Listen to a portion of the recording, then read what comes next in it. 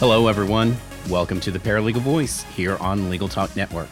I'm Carl Morrison, Advanced Certified Paralegal, and your host of the Paralegal Voice. And boy, do we have a show for you guys today. A hot topic that is very relevant right now. And of course, we have been living in the past 9 months now of a pandemic. I don't need to tell you guys that. If you've been a listener, at least for the last year, you've heard several of the episodes have been kind of slanted towards pandemic-related stuff. You know, we've covered things from working from home and employment law and the impact, COVID-19 has on employment law matters and social media law, things of that nature. What's really amazing when you stop and look at it, in those short, 9 months, it seems like it's forever ago, right? But if you look at it, scientists have been able to create a vaccine, which is just, monumental. And in my eyes, nothing less than a miracle. But of course, with any vaccine that we have, comes the potential for adverse reactions. And I got to thinking recently, I was like, what a great topic and quite relevant, of course, to talk about. From the legal standpoint, what does it mean to suffer an adverse reaction to a vaccine and to any vaccine, not just specifically the COVID-19 vaccine, but any vaccine? And what are an individual's rights under the law as it relates to, pursuing a claim against a manufacturer, so on and so forth? So I thought, there's really no better person to discuss this particular topic of vaccine litigation than my guest today, Drew Downing. Thank you, Drew, for joining me today on the show. I'm so thrilled to have you on here and talk about this hot topic. Yeah. Hi, Carl. Thanks for having me. I'm happy to be here. I know the listeners will enjoy what we're going to talk about. And I've known Drew for many, many years and worked for Drew it seems like eons ago, Drew, but it also seems like it was just the other day. But I can tell you without hesitation, Drew is really the preeminent lawyer when it comes to vaccine litigation. And with that, I'm just going to jump right off into it, Drew. So if you could, for the listeners, if you could explain sort of at the 30,000-foot level, when we talk about vaccine litigation, what are we talking about in general? Yeah, well, so it is a timely topic given the fact that we're in the middle, or hopefully coming to the end of a pandemic from last March until today. There's been a couple of other pandemics, and that's a good place to start. In the late 70s, we experienced one due to swine flu. It was a variation of influenza virus, and we went through a world pandemic similar to what we're experiencing now. A vaccine was created, multiple vaccines were created at that point in time to try and combat the swine flu. Unfortunately, as will happen with any vaccine or any medical product for that matter, there were some side effects, and that particular vaccine caused a particular type of peripheral neuropathy that was pretty severe. There was a lot of litigation that ensued between victims and the drug manufacturers, so much so, and they began to be getting hit with product liability verdicts, but it was so pronounced that all 4 drug manufacturers in the United States decided to pull out, meaning there was instantly a price gouge of vaccines. They went up as much as 300% in price, and a shortage of, very important childhood vaccinations, measles, diphtheria, tetanus, and so forth. So Congress stepped in the mid-'80s, and in 1986, they passed what is called the Vaccine Act, which created a mechanism for not only protecting the drug manufacturers from liability, but creating a compensation system designed to compensate victims. So basically, since 1988, when the program came online, if you're injured by a covered vaccine in the United States, your exclusive remedy is to file a case in the Court of Federal Claims in Washington, D.C. against the United States government for compensation. And they turn into typical product liability lawsuits where you're litigating whether vaccination caused the harm. Experts testify. And if you're successful, there are 3 categories of damages that the program will pay. They'll pay pain and suffering. They'll compensate the victim for out-of-pocket medical expenses. And if you're forced to miss time from work, you get reimbursed for loss of earnings. And they also pay for attorneys to be involved. So there's no contingency fee awards out of these recoveries. It's a separate payment from the vaccine program to the lawyer for representing the victim in the program.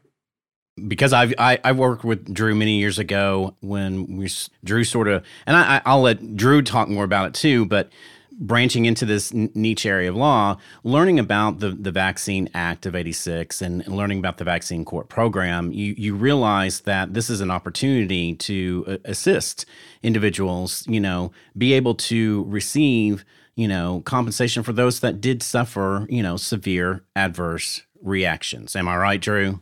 Well, you're right 100%. Carl, you experienced it with me. Many times we are the first people who have actually listened to them about their injuries being potentially vaccine related. Counseling them at the outset is very important about the process, but you're right. I mean, these are victims that are faced with unfortunately right now the physician world is somewhat hesitant to attribute causation of an injury to a vaccination. And so you really do have to step into that role as advocate, perhaps more so in these cases even than some of the other ones that you and I have litigated before. And so let's step into that a little more and kind of break it down a bit. As a practicing lawyer, focusing in on assisting individuals, proceed with vaccine litigation and the Vaccine Court program, what are some of those first steps you take to help the client? Well, I think that what you find is this type of litigation, as I said, these are personal injury, complex product liability type of cases. But in these cases, the medical records are so important. They're important in every product liability case, but a lot of these injuries are severe. The medical files are, as you recall, tens of thousands of pages long, and they're hard to wrestle with. The first steps really are marshaling a complete medical file, breaking it down, building medical chronologies, just to identify the type and nature of the injury and what the potential causes for that type of injury might be, even before you get to the step of linking vaccination to the injury. And in this regard, and with the relevance to our talk today, that's the legal assistant's role. In a lot of these cases, doing all of that heavy lifting up front, just so that I get to the point where I can figure out what we're dealing with. You're exactly right. As a paralegal, and any paralegal that's listening to and have listened to podcasts and been practicing for a while, we are the backbone when it comes to, marshaling the evidence, in this case, medical records. And, you touched on something that it hit me just now. It's like, you're really, when you get those medical records and you're analyzing and looking at them, you're filtering out what I call the noise. It's the stuff that's really not related to, the adverse reactions. You're looking at this, within the time frame once the vaccine's been administered, to seeing how, certain health conditions were deteriorating over time, so on and so forth. So, yeah, we paralegals, that's our our big thing, is to help you guys, be able to marshal and understand what is the medical record story being told. Well, and if I always say, if I had $1 for every medical chart that was 100% correct, and there weren't mistakes and things that were confusing all the issues, I'd have about $1. Right. So, it's equally important that, when that preliminary review takes place, and like I said, the medical chronologies are really valuable because once you break that down, and for everyone listening, Carl Morrison makes the most gorgeous medical chronology spreadsheets you've ever seen. Oh, shucks. But that allows me to then be able to see where we're headed. Does the timing fit? What are we dealing with? What are the red flags or alternative explanations and so forth? So you're right. It really is probably one of the most pivotal pieces. So once you get in and have met with the client and you've garnered, the medical record and done a chronology and kind of figured out, okay, yeah, we're going to be able to proceed through the vaccine court. You talked about, from a product's liability and, working outside of the vaccine program, court program, you have rules and procedures and things of that nature. So does the vaccine court have its own set of special rules, guidelines? Do they follow the typical rules of civil procedure? How does the procedural aspect of going through the court program work? It's a little bit of both. The vaccine program does have its own rules, guidelines for practice in the court. What's not covered in those is governed by the federal rules of civil procedure. But the rules are relaxed. Evidentiary rules, things of that nature, they're followed, but they're not strictly enforced. And part of that is, the government in these cases really serves as the role of gatekeeper rather than adversary. They're trying to make sure that only true vaccine injuries get compensated. So while that doesn't mean that these cases don't get adversarial, which rest assured they do, but the end goal of all involved is basically to try and establish what happened. If it is reasonable to think that it's connected to vaccination, and does this person deserve compensation, and if so, how much? So I think the answer to your question is really it's a bit of a hybrid that you sort of learn as you practice in the program. I'm not standing up every time objecting to my opposing counsel's questions based on hearsay and things of that nature, because most of the time we're all trying to get to the same point. Right. The court program is not there to be, a stop where you're trying not to help the client. It's actually there to help, actually what you just said, for them to be able to get and receive compensation for those that are truly injured as a result of an adverse event to a vaccine. And speaking of the vaccines themselves, is it important for you and the paralegals that work for you, I know it was for me, to know and understand the different types of vaccines, how they work, how they're administered, the different types of reported reactions to certain vaccines? And if you think it is, why is it important to know the ins and outs of the vaccines? Well, I think it's incredibly important. And as you'll recall, that's just something you learn. It's trial by fire. You learn that from experience. But a lot of vaccines will leave a footprint, meaning if the injury is actually due to vaccination, there are things we can look for in blood work. There's things we can look for in spinal fluid and diagnostic testing. And, that is invaluable, not only to figure out the case up front, but you can figure out what you're missing. Meaning, if you've got a flu shot case where it resulted in Guillain-Barré syndrome, which is a peripheral neuropathy, your diagnostic testing is going to involve, nerve conduction studies. There was probably a spinal tap. And if there was a spinal tap, if there's elevated protein in the spinal fluid, you've got to lay down winner of a hand from the vaccine's perspective. None of us are born with that knowledge on how those cases work, but understanding that and learning it and having that level of expertise is really invaluable. I've had the same two legal assistants for 10 years now, and they know as much about how vaccines work as I do and anyone else. So it's a luxury that I have that makes my job a whole lot easier. I wish I had $1 for every time I reviewed, peer-reviewed journal articles on vaccine reactions when I was working for you, Drew, because I would probably not be quite rich, but I'd have a nice little nest egg built up. So let's take a short commercial break. So listeners, don't turn that dial. We'll be right back. NALA members receive exclusive content such as the Paralegal Utilization and Compensation Survey Report, access to a members-only collaboration site, discounts on office products and car rental, access and preferred placement on a web platform for paralegal contract jobs, and access to the member-only Career Center. NALA members also receive discounted education and products. Join NALA today and become a part of our community. Learn more at nala.org.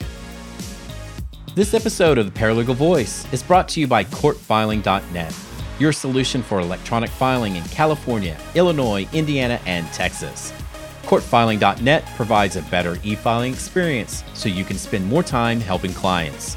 Because they know that work sometimes happens after hours, CourtFiling.net offers 24/7 phone, email, and chat support. Visit CourtFiling.net to receive 30 days of unlimited free electronic filings and see how you too can e-file court documents with ease. Welcome back to the Paralegal Voice. So Drew and I have known each other for what? Nearly 15, 18, 20 years. Yeah. I mean, it's been forever. So Drew knows I'm a big science nerd. Those that don't know me, I worked with Drew. That's probably been 10 plus years ago that I worked with Drew assisting clients proceed through the Court of Federal Claims. And I thoroughly enjoyed that line of work. It was phenomenal. So I know Drew and you and I, we could talk about vaccine litigation for hours. But unfortunately, I only have a short amount of time to cover this with you. So let me ask you this, Drew.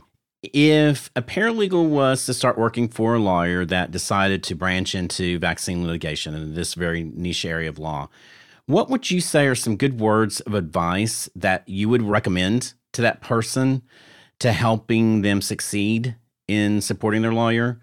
What do you look for in your paralegals? After me, what were you looking for in your paralegals to help with the vaccine litigation?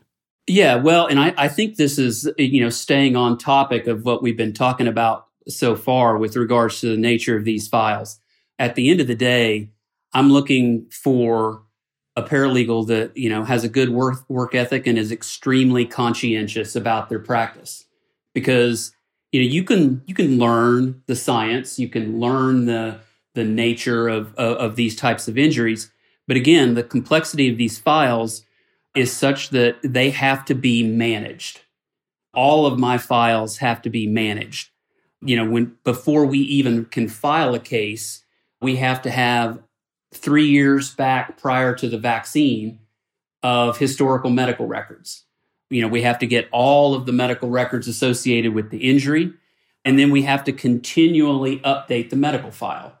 Most of these cases, when you're looking at, these severe type of injuries, like I said, it's tens of thousands of pages long, and without some serious level of organization and vigilance in this practice, you could lose the case before you ever got to the merits.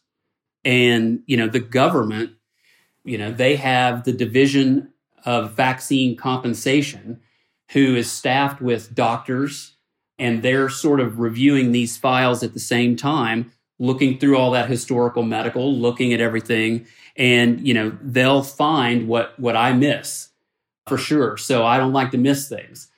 But, I found, like I said, you can learn the medicine, but having the drive to keep these files together and moving is a rare gift. And it really is a legal assistant skill set that, is really necessary if you're going to be successful in this type of practice. And you hit the nail on the head, and it's something that I have taught paralegal students and I talk about on the show, is that paralegals, legal assistants, we are project managers, if you really want to get down to it. While we are helping, the client, our supervising attorney, proceed through the whatever court we're in, project management is a huge part of it and is a vital skill in order to be a successful paralegal. And you're exactly right. Having worked for you doing vaccine litigation, you have to be A+ on, managing this because, you don't follow up on an outstanding record, a medical provider. You don't chase down that extra, peer review journal article. You're going to miss out and potentially cause your client not to be able to proceed through the court. I like to tell the story, Drew, and you probably remember this.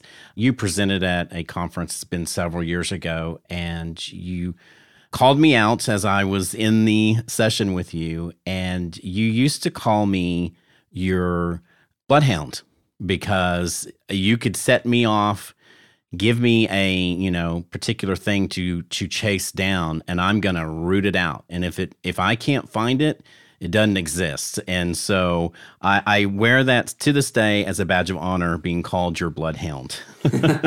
Well, it was aptly named, but as you said, Carl, I mean, it's something that is required in this type of practice. I love the denomination as project manager because that's exactly what a legal assistant is, particularly on these types of cases. So there's been a lot of debates and discussions, of course, in social media and on the news, about the pros and cons of vaccines. You have those that are the anti-vaxxers and why someone shouldn't get a vaccine. And we're not going to get into the political aspect of that on the show, but, with the most recent lightning speed creation of this COVID-19 vaccine that we have going on now, that debate rages on. And I don't know if that debate's ever going to go away. And we could probably have a show just on the debating of the pros and cons. But like I said, I don't want to get into the political aspect of it. But with any new vaccine that's created, say someone is administered that particular new vaccine and has an adverse reaction to it, does an individual proceed through the vaccine court in a normal process, like a normal established vaccine, or are brand new vaccines barred from proceeding through the court? How does that work? Are there avenues for a claimant to seek resolution from a new vaccine that they suffer an adverse reaction from? Yeah, no, that's a great question. So with the vaccine injury program, the program that I practice in, there is a statutory vaccine injury table that lists every covered vaccine that is a compensable vaccine in the vaccine injury program. Those include all the childhood mandatory vaccines. Influenza is on there. Human papillomavirus vaccine is on there. But it literally takes an act of Congress to get a vaccine covered in my program. And the reason for that is the funding for the vaccine program is a 75-cent excise tax is levied on every vaccine given in the United States. The manufacturers pay that tax into the Vaccine Injury Trust Fund, and the fund pays claims out of that fund. So without the act of Congress in instituting the excise tax, a vaccine is not covered in my program. COVID-19 is a perfect example. When they brought it to market, they could have done the excise tax, but they didn't. What they did instead was they added it to a secondary program, which is called the Countermeasures Injury Compensation Program.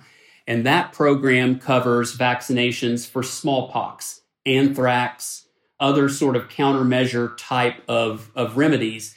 And for right now, Congress has put the COVID-19 vaccine in as a countermeasure rather than adding it to my program.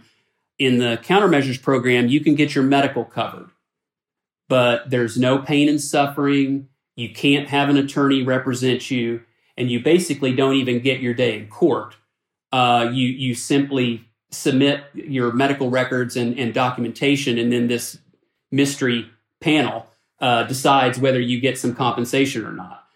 But if it's not added to the countermeasures program or the vaccine program, my program, then there really is a lack of a remedy for a vaccine injury. And a perfect example of that is the shingles vaccine. The shingles vaccine is not covered in the vaccine injury program, and it's not covered in the countermeasures program. So if you're injured by the shingles vaccine, you're left with trying to sue the drug manufacturer, which is a tough one to get to them. So it'll be interesting to see how this all plays out with COVID-19, and it'll be interesting to see what the long-term play is as far as what we see in the way of adverse events.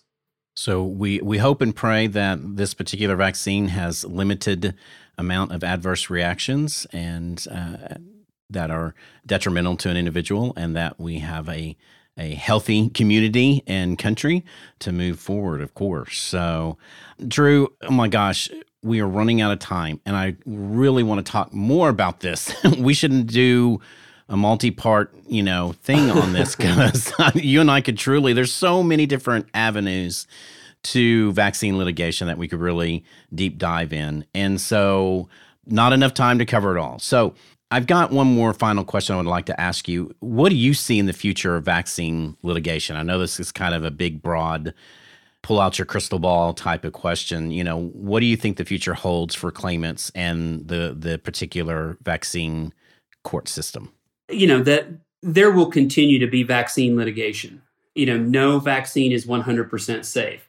These adverse events that we're talking about here, these are rare. And I don't want any listener to think that you or I are anti-vaccination at all. I always, when I lecture on the vaccine program, I always say, look, my son is 22 years old. He's a senior at the University of Arizona, and he has gotten every one of his mandatory childhood vaccines, even with everything that I have seen over the past 25 years. But when they do occur, I think the vaccine program will continue to be around to take care of them. The drug manufacturers cannot absorb the potential liability of opening, this type of litigation back up to the district courts. I'm hoping that there'll be some changes made to the program, because it's gotten very litigious over the last 10 years. And it's a lot harder for victims to get compensation, and the process takes years to see it to fruition. But I don't see it going away anytime soon. Unfortunately, I think that I've got some job security for a little while longer.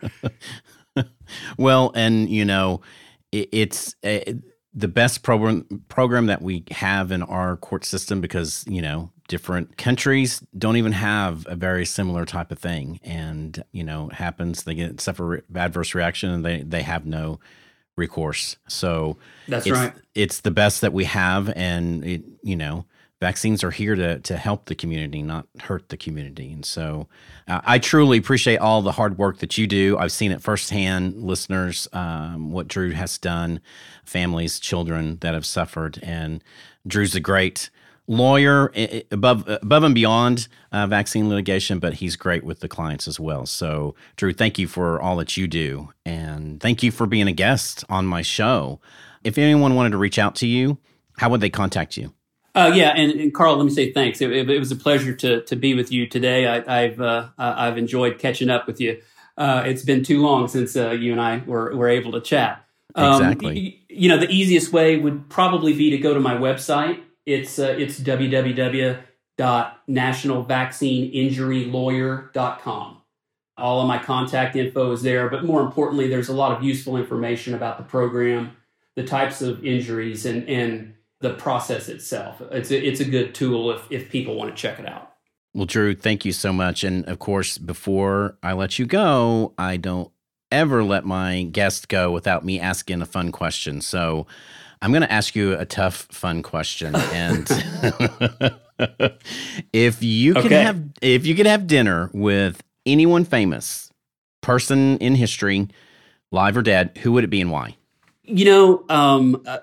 For me, I think it would be Ronald Reagan.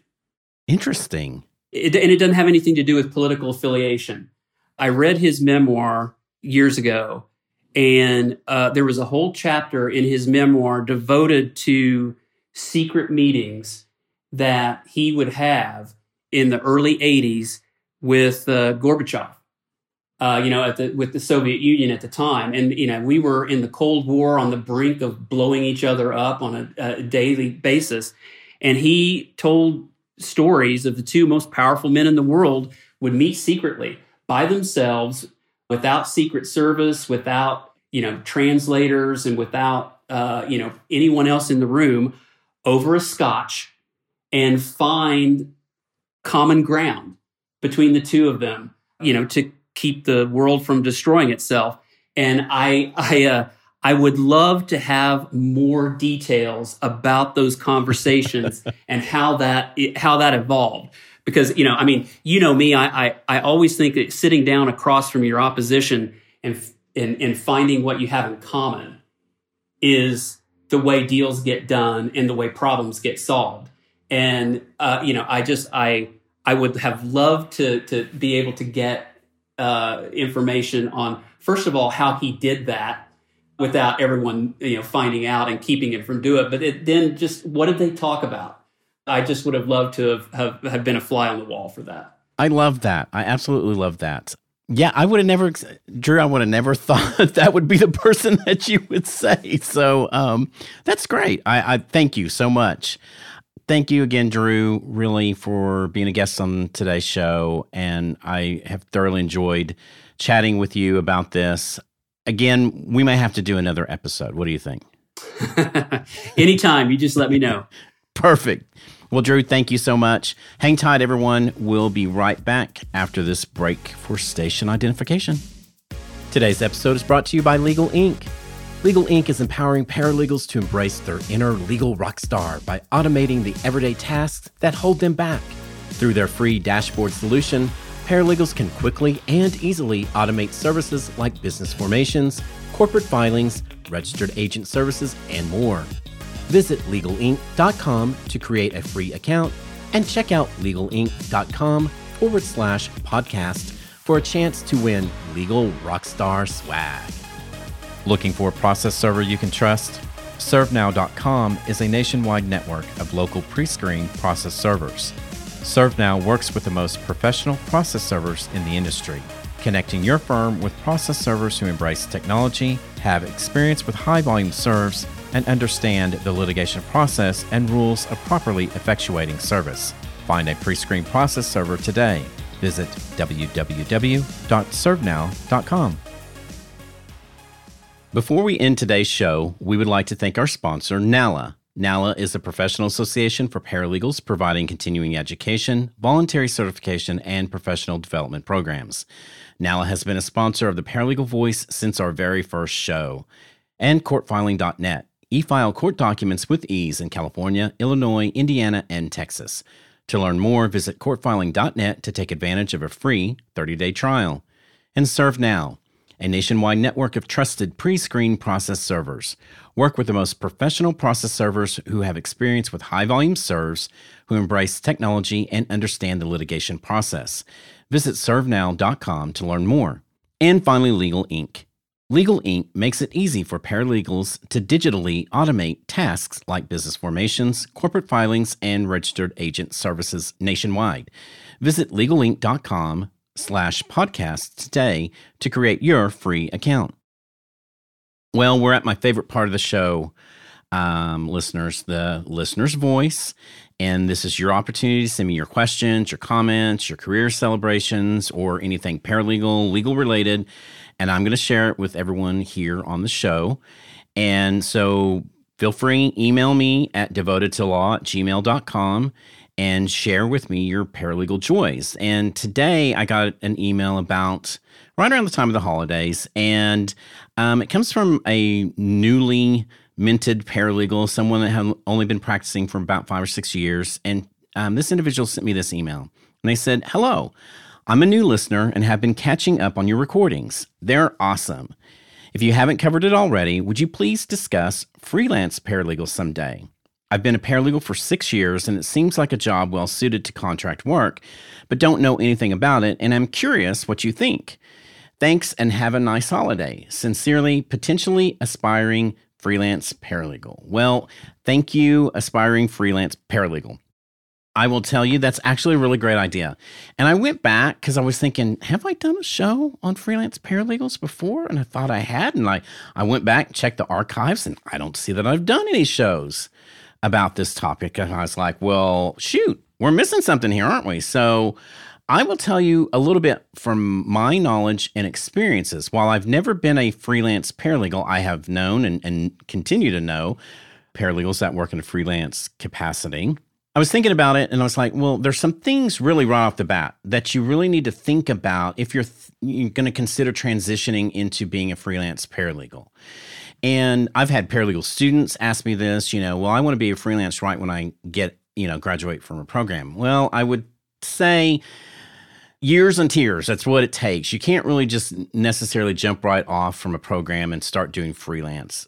I think you need a little bit of experience under your belt before you transition into that type of role. But, you need to think about certain things when you do want to make that transition. So think about what's the motivating factor. Are you just tired of the people that you work with? You just want to work by yourself?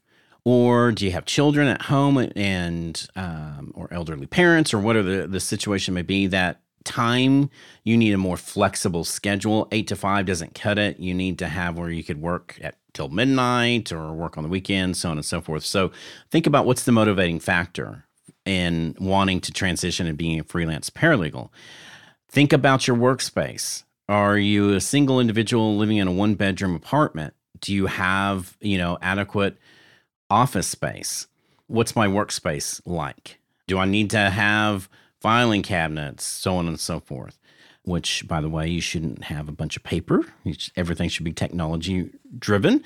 But how am I going to get clients? Think about do you plan on identifying the lawyers and law firms that you want to work for? That's why another reason of having years experience, you've actually started building up, working for certain attorneys, knowing the other lawyers in town, so on and so forth.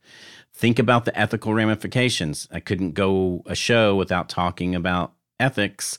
So what are those ethical ramifications of you working from home? Are you, set up in a way? Think about all those other little things that you don't normally think about on a day-to-day basis. Tax ramifications, healthcare issues. Who's going to pay my insurance? Health insurance. Is my spouse going to now have to cover both of our health insurance? Wages. How am I, going to survive based on the contract work that I do as a freelance? How do I even set up a business? Do I set up an LLC? How do I set up a business in order to run a freelance? There's a lot of different things to think about, even right off the bat. And so while I'm not an expert in it, these are some things to think about if you're thinking about transitioning into it. But you know what? How about I get an expert on the show? And let me talk to them about it and interview them on the ins and outs of being a freelance. So thank you, aspiring freelance paralegal, for addressing that with me. So what do you guys think? Send me an email. Let me know what you think about having a freelance paralegal on the show. And with that, that's all the time we have for today on the Paralegal Voice. If you have questions about today's show, about Drew Downing and his practice in vaccine litigation, or any other questions, of course, email me at devotedtolaw@gmail.com. That's DEVOTED, the number 2, LAW@gmail.com.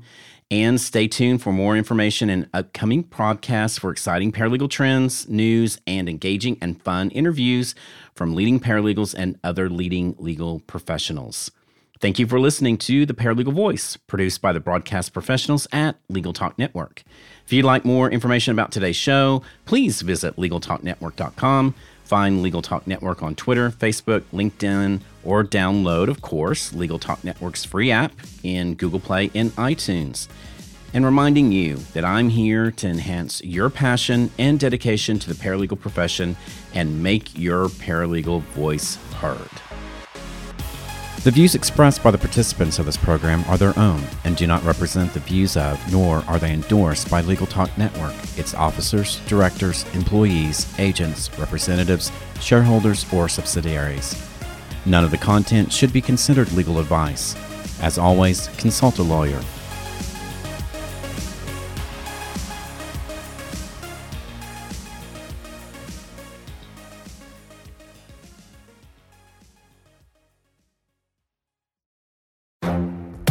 The Lunch Hour Legal Marketing Podcast, your resource for the tips and tactical advice you need to grow your business. Plus, keep up with the news and commentary you crave to stay one step ahead. It's hosted by me, Guy Sakalakis. And me, Conrad Somm.